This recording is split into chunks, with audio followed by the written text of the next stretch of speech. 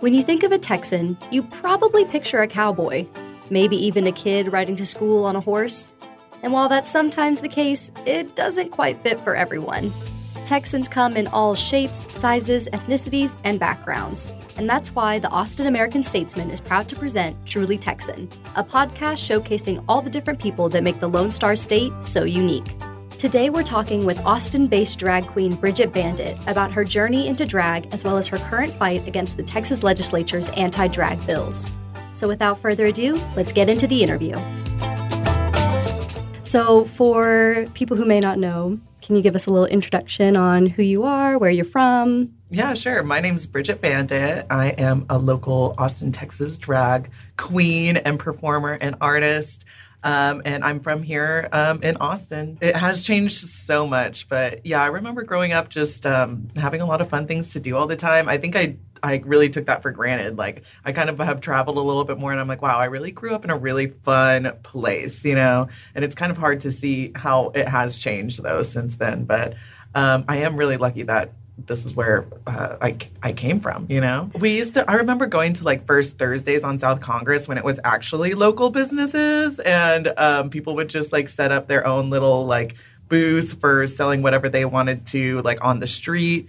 And just meeting a ton of people down there. I remember seeing Leslie down there. And then there was also like an old Volkswagen meetup group. And my mom had like an old 69 VW Bug. And then we would all get together and drive down South Congress in all our old little buggies on First Thursday. And it was so fun. And everybody would wave. It was like a little parade. Yeah, that's so fun. Yeah. I love that.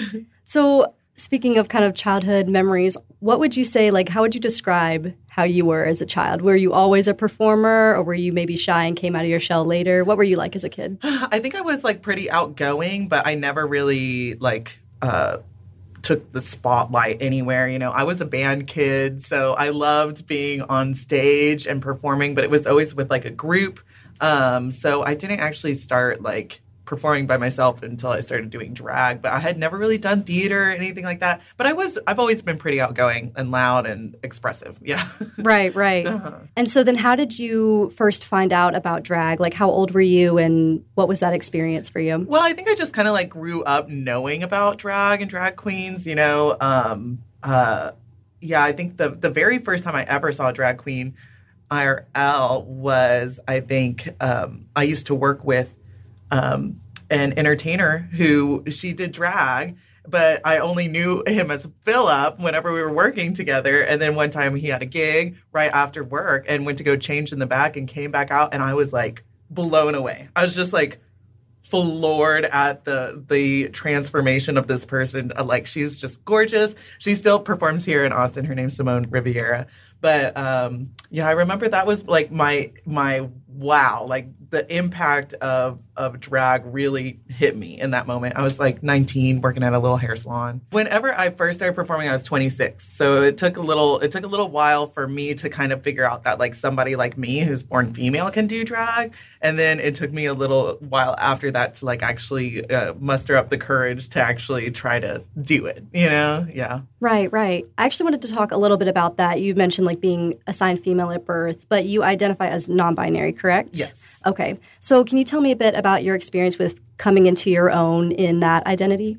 Yeah. I think that whenever I studied psychology actually in school, but we never really talked about what it meant to be like non-binary. We did talk about what androgyny is. And as soon as I heard that, I was like, oh my God, I'm totally androgynous. Like, that totally makes sense for me. And we even did like a test of like how many feminine traits you have versus masculine. And I literally was half and half. And so, I think once I was like introduced to the term non-binary, I was like, oh my gosh, that's totally me. Like, it just made sense. Like, it just was like, it clicked, it connected. I didn't know it existed, but it took me a while to actually like come out and like share that. And I think through doing drag and like putting on this like kind of hyper feminine persona and taking it off so many times, I have I'm like, yeah, I'm definitely non-binary for sure. Yeah. And so then even before you had like a term to put on it, did you know that you didn't quite fit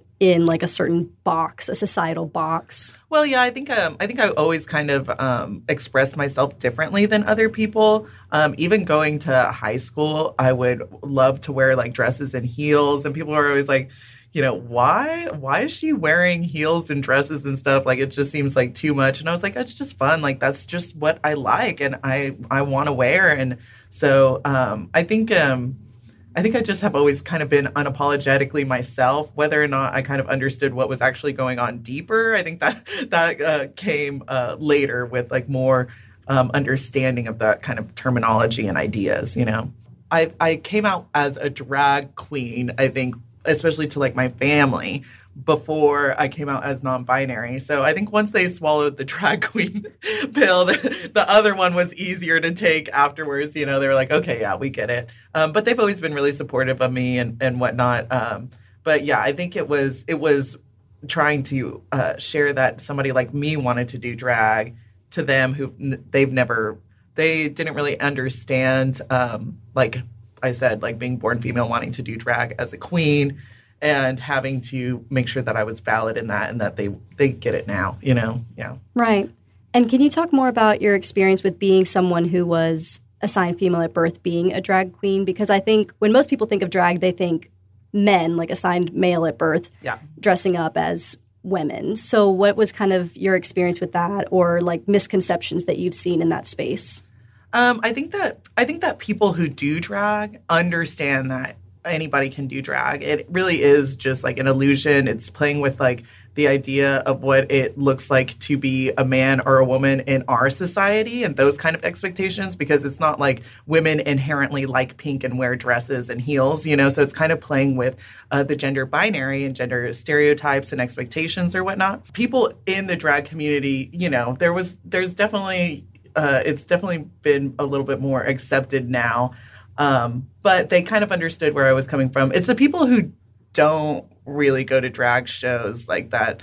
They don't get it. They want to boil it down to a man wearing women's clothes, but that's just not really what it is. Drag is so much more than that. It really is. It just gives a space for people to be their most authentic selves. And that's what drag is for me. But as soon as I found out that there were female drag queens, I cried. Like, it was like such a, like, just a epiphany, like, moment of like, wow, like, this is absolutely what I want to do. Like I said, I have always expressed myself in like this, like, kind of very feminine way with even growing up wearing heels and dresses and wanting to explore that space.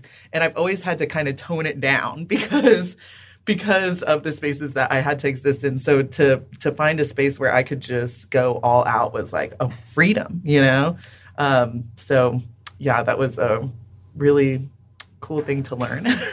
Yeah. And what I'm about to ask, I hope this makes sense, but because I'm chronically on TikTok, there's a TikTok sound that says like non-binary people don't owe you androgyny. So I was wondering about your thoughts on that, especially when you are exploring like a more feminine space. Like you're putting on like this feminine performance, feminine persona, but still are very much non-binary. How do those kind of balance out? Well, yeah, I think that non-binary people can express themselves however they want. Like I said, like the way that people express themselves is based on expectations in our society, and so it's like people are taught to think that, wearing pants is masculine when that's not really like inherent to anybody's like genitalia or like gender, right? And so being non-binary is kind of like just throwing all that shit out of the window, right? And doing whatever you want to, whatever makes you feel good, So if you like feminine stuff, be feminine. If you like masculine stuff, be masculine. It's doesn't mean that you are a man or a woman. You can still exist outside of that space no matter how you present yourself. And so, yeah, that's the idea that non-binary people don't owe you androgyny. Yeah. And so, I mean, I love being a hyper feminine non-binary person, but it also goes into a space where people think I'm a man whenever I'm in drag. So it's kind of this weird like gender euphoria of like, wow, like nobody knows what's going on underneath here when I look like a beautiful, gorgeous woman. When you first got into drag, what was it like kind of creating your persona and then ultimately becoming like a Dolly Parton-ish or esque drag queen. Yeah, I did not that was not intentional. Over COVID, actually, I lost a lot of the drag performers, lost a lot of opportunities. Obviously, we all did. And we were trying to find ways to keep working. And a woman reached out to me named Carrie Lynn about doing a drag delivery so that I would perform in front of people's houses, have like socially distanced entertainment that people could order for their friends and family and like for their birthdays or anniversaries or stuff whenever they couldn't actually get together. And she was like, it was since COVID hit, it hit right after Dolly Parton's birthday, which is in January. So I had posted some of the Dolly shows I had been hired to do for that. And it was just like perfect timing. She was like, I want you to do Dolly. And I did Dolly Parton all over, everywhere. I've done it in an old folks home. I've done it for kids events. I've done it for in front of yards, backyards, people's houses, everywhere. So it kind of just took off. People love Dolly Parton, and I love Dolly Parton too. She really is such a big idol and inspiration for me. So I'm very happy to be known for my impersonation work for her. Yeah. Has she ever like noticed you at all? Like, have you gotten her attention? Not yet, but we'll get there. Right. That's like the ultimate goal, right? Oh my God, I would just die. I would quit drag on the spot. I'd be like, that's it. That's the highlight of my career. Right. It doesn't get better than this. Yeah, that's all I needed. Yeah. Validation from Dolly Parton herself. Okay, I'm done. I love that. So then what was your very first performance like? I know you said that you were 26 when you first had like your first performance. So what was that experience like? Were you like super nervous, or what was the reception? Well, I think the very first times I went out in drag, I didn't perform. So I had kind of been going out in drag just to kind of explore myself and in that realm before I actually like stepped foot on a stage. The very first time I performed was like a couple months after I had actually started doing drag. And yeah, I think I was just ready to do it. I just went out there and did it. I actually had my mom with me on stage because she was a performer herself a long time ago whenever I was growing up. And so I had her on stage with me. So I had like a support, and I felt very confident. I knew what I was doing and I knew what I wanted to present. And so I was ready to go. Yeah, it was a very cathartic experience to break into the drag performance the way that I did. So, that's really sweet that your mom was there. And I know you said that your family's been supportive of it. So do they still like come to your shows, or what do they think of kind of your fame and like the way that you had those viral hits on TikTok and your current work with going to like the legislature? Yeah, they love it. They're very supportive of it. My mom even came. It was like my birthday a couple weeks ago. She made a big Barbie birthday cake and dressed her up like me while holding my little long live Texas drag sign and everything. And it was so cute. Everybody loved it. She even like cut cake for everybody at the show. And so, yeah, she's very supportive. I'm very lucky to have her and have people like that in my life. Like my dad doesn't know I do drag, so it's kind of like I have both worlds of like, okay, I know this person's not going to be into it, but at least I have my mom and that side of my family who does. And like my gay uncle and his partner just love, he's always like, I opened the news today and I saw you front page, blah, blah, blah. So, yeah, I hear about it from them. They're great. Right. So your dad doesn't know. How does that work? It seems like it would be kind of a big part of yourself to kind of... I just stopped talking to him. That's fair. You get to a point where you heal yourself enough that you're like, there's certain people I want in my life and I don't. And so, yeah. My father and I, he doesn't know, but I sometimes wonder if he does know, because at this point, there's enough people who do. So right. I wonder if he does. But. Yeah. And you mentioned some videos going viral on TikTok. And I think I realized that I'd seen you before, but like years back. So it's kind of like full circle, where I think I saw a video of you performing at like a girl's birthday party in like a pink dress, blonde hair. And it was about, they think that, drag queens are dangerous to kids. Meanwhile, this is what drag queens are doing. And so I remember seeing that video like years back, and it was such a big thing. And so it's kind of a funny full circle that now I'm speaking to you. But was that kind of your first dip into virality? Like, what was that specific video like for you in that experience? Yeah, that went viral. And yeah, that was like my biggest thing that I had ever had blow up online until I testified. But I had taken a video from, it was a child's first birthday party. And I was performing for them, and I put Texas Republicans, we must protect kids from drag queens. And then I put drag queens, and it was like the performance. And I was doing Katy Perry's Firework, and all the kids were dancing. And then even the 1-year-old in the high chair, like throws her arms up and starts dancing with everybody. And it's just like, just pure fun. Like, it's just a good time. Like, there's nothing you can say is wrong, you know? It's unless you are like, I don't know, these people like to say that drag is inherently sexual. And I'm like, unless you are sexualizing me in like a big puffy pink gown, like what is that? You know, that's something that y'all need to figure out on your own. But yeah, that video went viral, and people loved it. People loved it. I think there's a lot of videos that go viral about with drag performers around kids that go viral for the wrong reasons, and they're edited in a way that is intentionally misleading. And so it's nice to be able to like combat that with what actually happens in like all ages drag events and events like that kid's birthday party that I was hired for. You know, this wasn't something that I look for. I just was like, yeah, it's a gig. I'm going to take the gig. I'm going to do the gig. But yeah, that one went viral. And then somebody commented, well, until you realize that it's a man in a dress. And then I responded with, you know, actually, I'm not a man. And that also went viral afterwards. So people just loved it. Everything about it. Yeah. And so now with your work in the legislature, I know you testified not too long ago. Can you talk about your work with that and with trying to push back against bills that are trying to basically take drag away? Yeah. I've always been pretty political in my work. And so this was very important to me. I had seen these kind of bills being introduced kind of around the country. And, you know, my TikTok For You page is people's testimonies. I just really do appreciate the power that people have in their words and their presence fighting these kinds of anti-queer laws that we're seeing all over the place.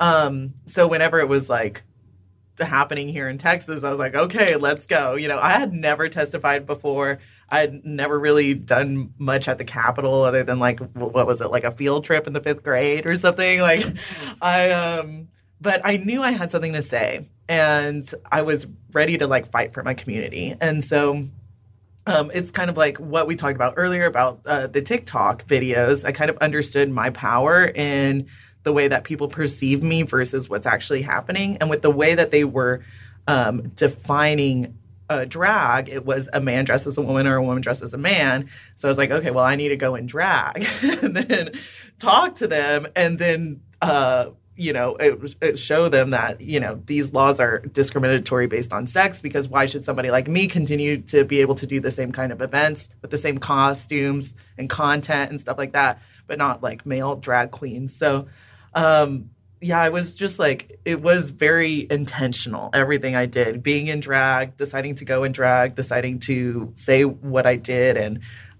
people really liked that. The second testimony was a little different than the first one. The first one, I went in there thinking that they would actually care to listen to us, and they didn't really. So that was really hard, but I made everybody else listen. It was my very first time testifying. Have you ever testified at the? No. It sounds very scary. They make it as difficult as possible for like the average Texan to be able to go make their voice heard. You only have 2 minutes to speak. They don't have an actual calendar or schedule about what bills are going to be heard like in order on the day. You only know what's going to be heard that day. It comes out just like a few days before. So you have to like make sure you have the day off, like make sure you're available and have several hours to sit there and wait to speak your 2 minutes. So I went there in full drag. I think I was there at like 8 or 9 in the morning. I had to wake up at 6 in the morning to get to drag. Normally that's when I'm going to sleep. So that was hard for me, okay?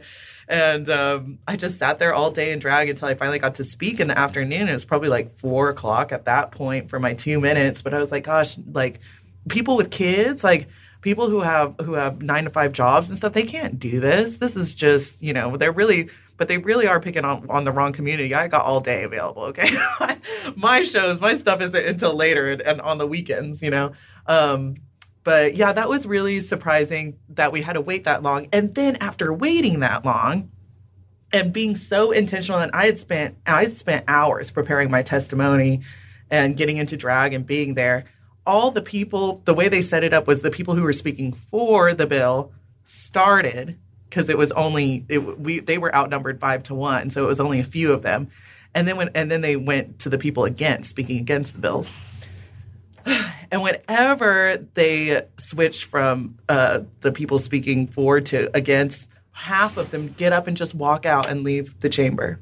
And I was just so frustrated and like, what? Like, these are the people whose minds I'm trying to change? Like, I actually thought that they would care, but it was more like they were trying to show that they don't care, and they made it apparent because they didn't even leave the full chamber. They went up into the gallery to watch from below, but they didn't want us to see that they were sitting at their desks and like actually paying attention and cared. So it's like they still wanted to see what was going on, but they didn't want to actually show that they actually care about the Texans that they're making the laws for. So that radicalized me a little bit. That radicalized me, and I was so polite and just really hoping that they would listen, and they didn't. And so that kind of helped shape my second testimony. And also that they went ahead and did take out the part of the drag bill that defined drag as a man dressed as a woman or a woman dressed as a man. Whenever it started in the Senate and then it went into the House. So you can testify both in the Senate and the House. And whenever it went over to the House, they had modified the language of the bill. So I was like, okay, well, I don't know what to talk about at this point. But there was a group called the Texas Family Project who had just released a TV ad aimed to push SB 12, the anti-drag bill, that had taken an image from an outdoor daytime story hour I had hosted. It was one of the other queens that was in the show, but I recognized it because it was my show.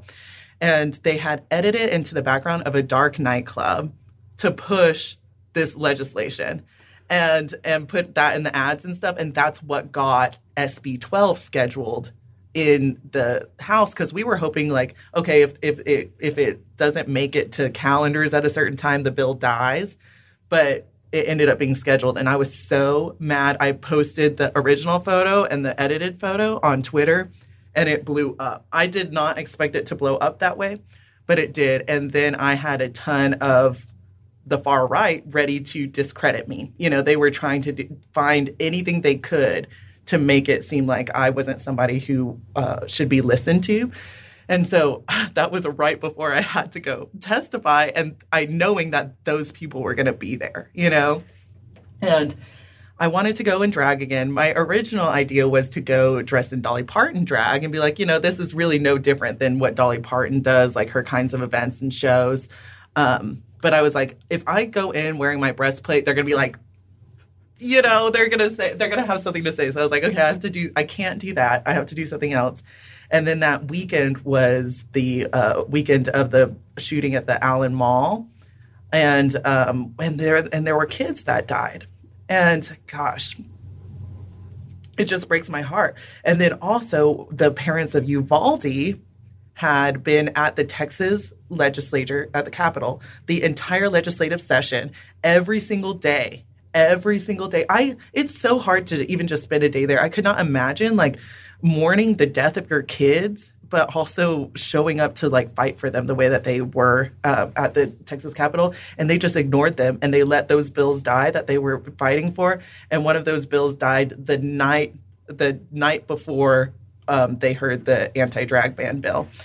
And so knowing that these hate groups are going to be there, and in response to, well, they're not going to listen to me anyway, and the shootings and the way that they sit there and they try to claim that they care about protecting our kids, but they can't even, go to school without feeling like their lives are being threatened. It's fucked up.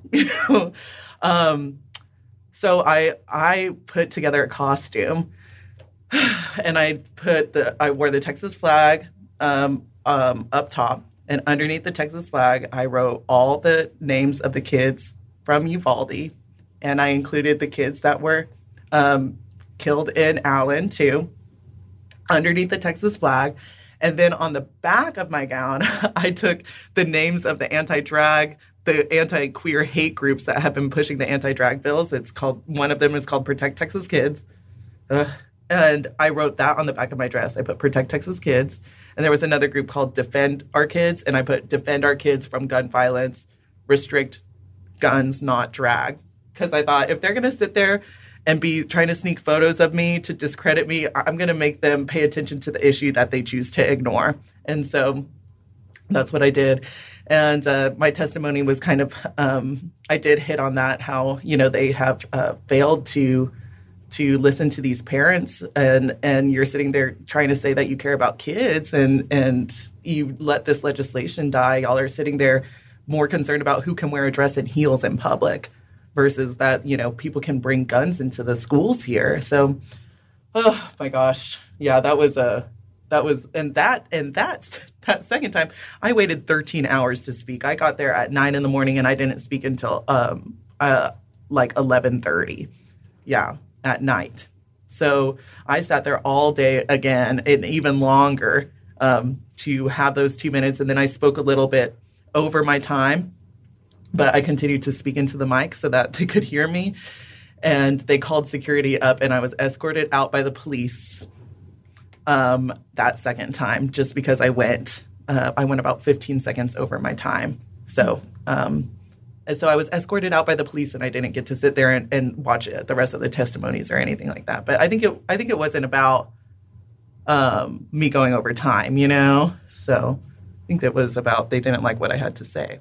Right. Mm-hmm. Instead of just asking you to sit back down, they escorted you. Yes, yeah, they did. They said they called up security, and I was like, okay, well, the cops are going to come get me. Like, I'm just going to go ahead and walk out with my head held high, and say what I need to say. At least I said what I needed to say, Right. Yeah. Thank you for sharing that. It sounds like a really difficult, taxing, but important experience. The people there didn't want to listen, but it seems that on social media and within your community, there was support and a positive response to it. So what was that like for you, especially in contrast with what you just witnessed in the Capitol? Yeah, I think that's kind of what I also figured out the first time is, even though I had sat there all day and those people didn't listen to me, that first testimony went so viral. I was doing so many different kinds of interviews with even Texas Monthly, did a story on it. And I was like, wow, that is so important to have the space to actually talk truth about the matter whenever we have so many people, manipulating the truth, like those images and stuff, and editing those things to push this false narrative. We need to uplift the people in the community who can actually share what's actually going on. And so to be given those kind of opportunities is so important right now, doing these kinds of things. It's very important. And then I realized, if they're not going to listen to me, I can make everybody else listen to me. And so that was the goal. And the second time it also went viral. I didn't. I knew that what I wore was going to be powerful, but I didn't expect to also, be escorted out by the police wearing something like that. And that, I think, also struck a lot of people online. And so that also went viral as well. And I've also, had the opportunity to talk about that a lot more as well. Right. Yeah.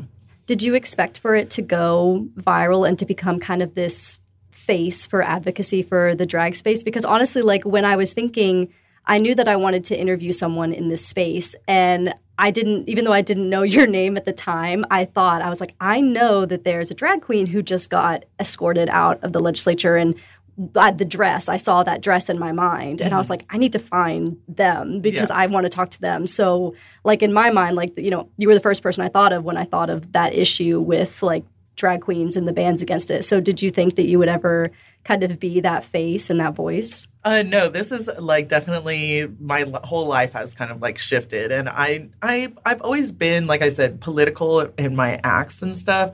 But now I've like people are paying attention to me in a way that they've never really paid attention to me before. But I'm utilizing it as much as I can to like advocate for my community and push against these lies and deceit and stuff that puts our community at risk and in danger. So, it has been a change for sure. I just have to keep doing what I'm doing. Yeah, that's the way I see it. For sure. Mm-hmm. And so, what does your work look like now? What are you kind of doing with pushing back against these bills? What does it look like for you right now? Right now, just there's really not much we can like do. It's scheduled to go into effect on September 1st, but I have been talking with certain organizations who are looking to go ahead and sue the state of Texas, and hopefully we can get it blocked, kind of like what happened in Tennessee. The Tennessee drag ban bill was blocked in the courts. So we're hoping that we can do that as well. Actually, I need to email them back. But because there's been, we've had a record number of anti-queer laws and bills that have passed, this legislative session, they're kind of overwhelmed. So they're also dealing with, the anti-trans healthcare bill and stuff like that. So they're a little, we're overwhelmed, but we're trying to get it done as fast as possible. But I mean, at this point, it's just trying to fight it in the courts and hoping that we win the same way that it's happened in the other parts of the country. So doing that and then talking with people, doing things like this, and continuing to spread awareness and create more support for what's happening to us, because it is scary. Yeah, I imagine that it's really scary, and like not even just for your livelihood and how you make a living, but I imagine also just for your general safety, right? Yes, I actually just a few weeks ago went online and somebody had sent me that Protect Texas Kids, one of those groups that I had talked about, had found my legal name and age and posted it. It says groomer identified, my legal name, my age, perform sexually explicit shows in front of kids, which is not true. I've never done that in my entire life. And I was like, wow, okay, I've been doxxed, and they have my legal information now. And I've been working a lot with Equality Texas, amazing organization that help prepare my testimonies and stuff.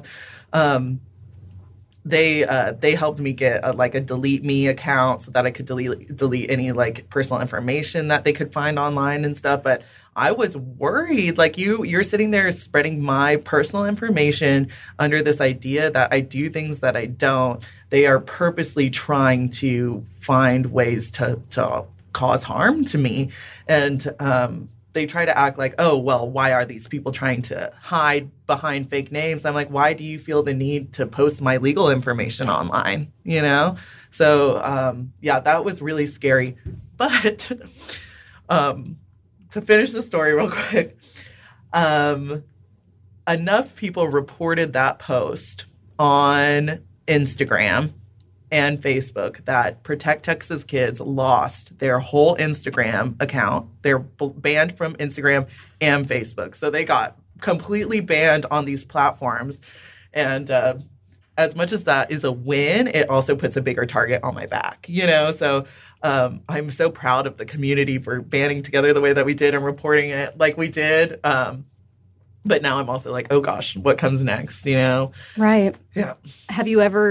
Has the thought ever crossed your mind of, I might have to leave Texas? Like, I don't know if I can stay here, or are you holding your ground? I'm born and raised here. I love it. I love Texas. I love being here.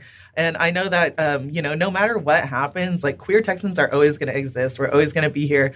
And I can use, my privileges as we call it privileges, but I don't need any kind of like gender affirming care or anything like that. So I'm not concerned there.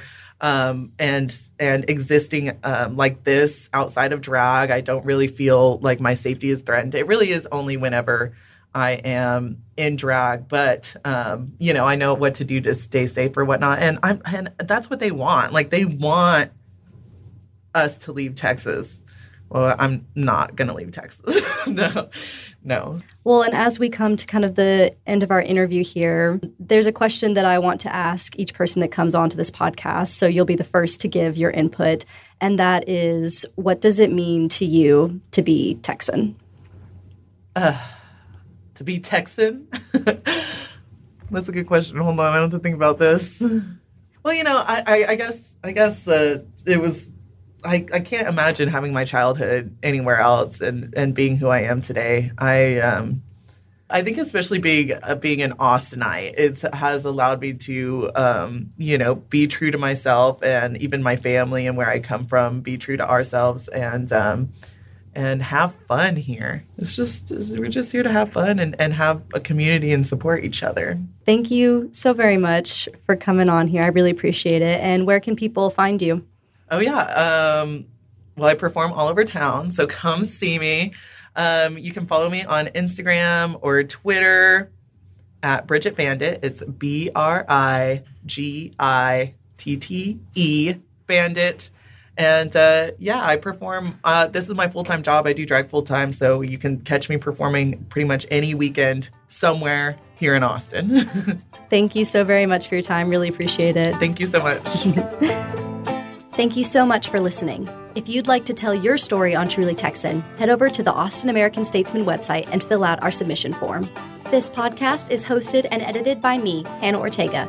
You can find me on Instagram at Hannah Ortega ATX.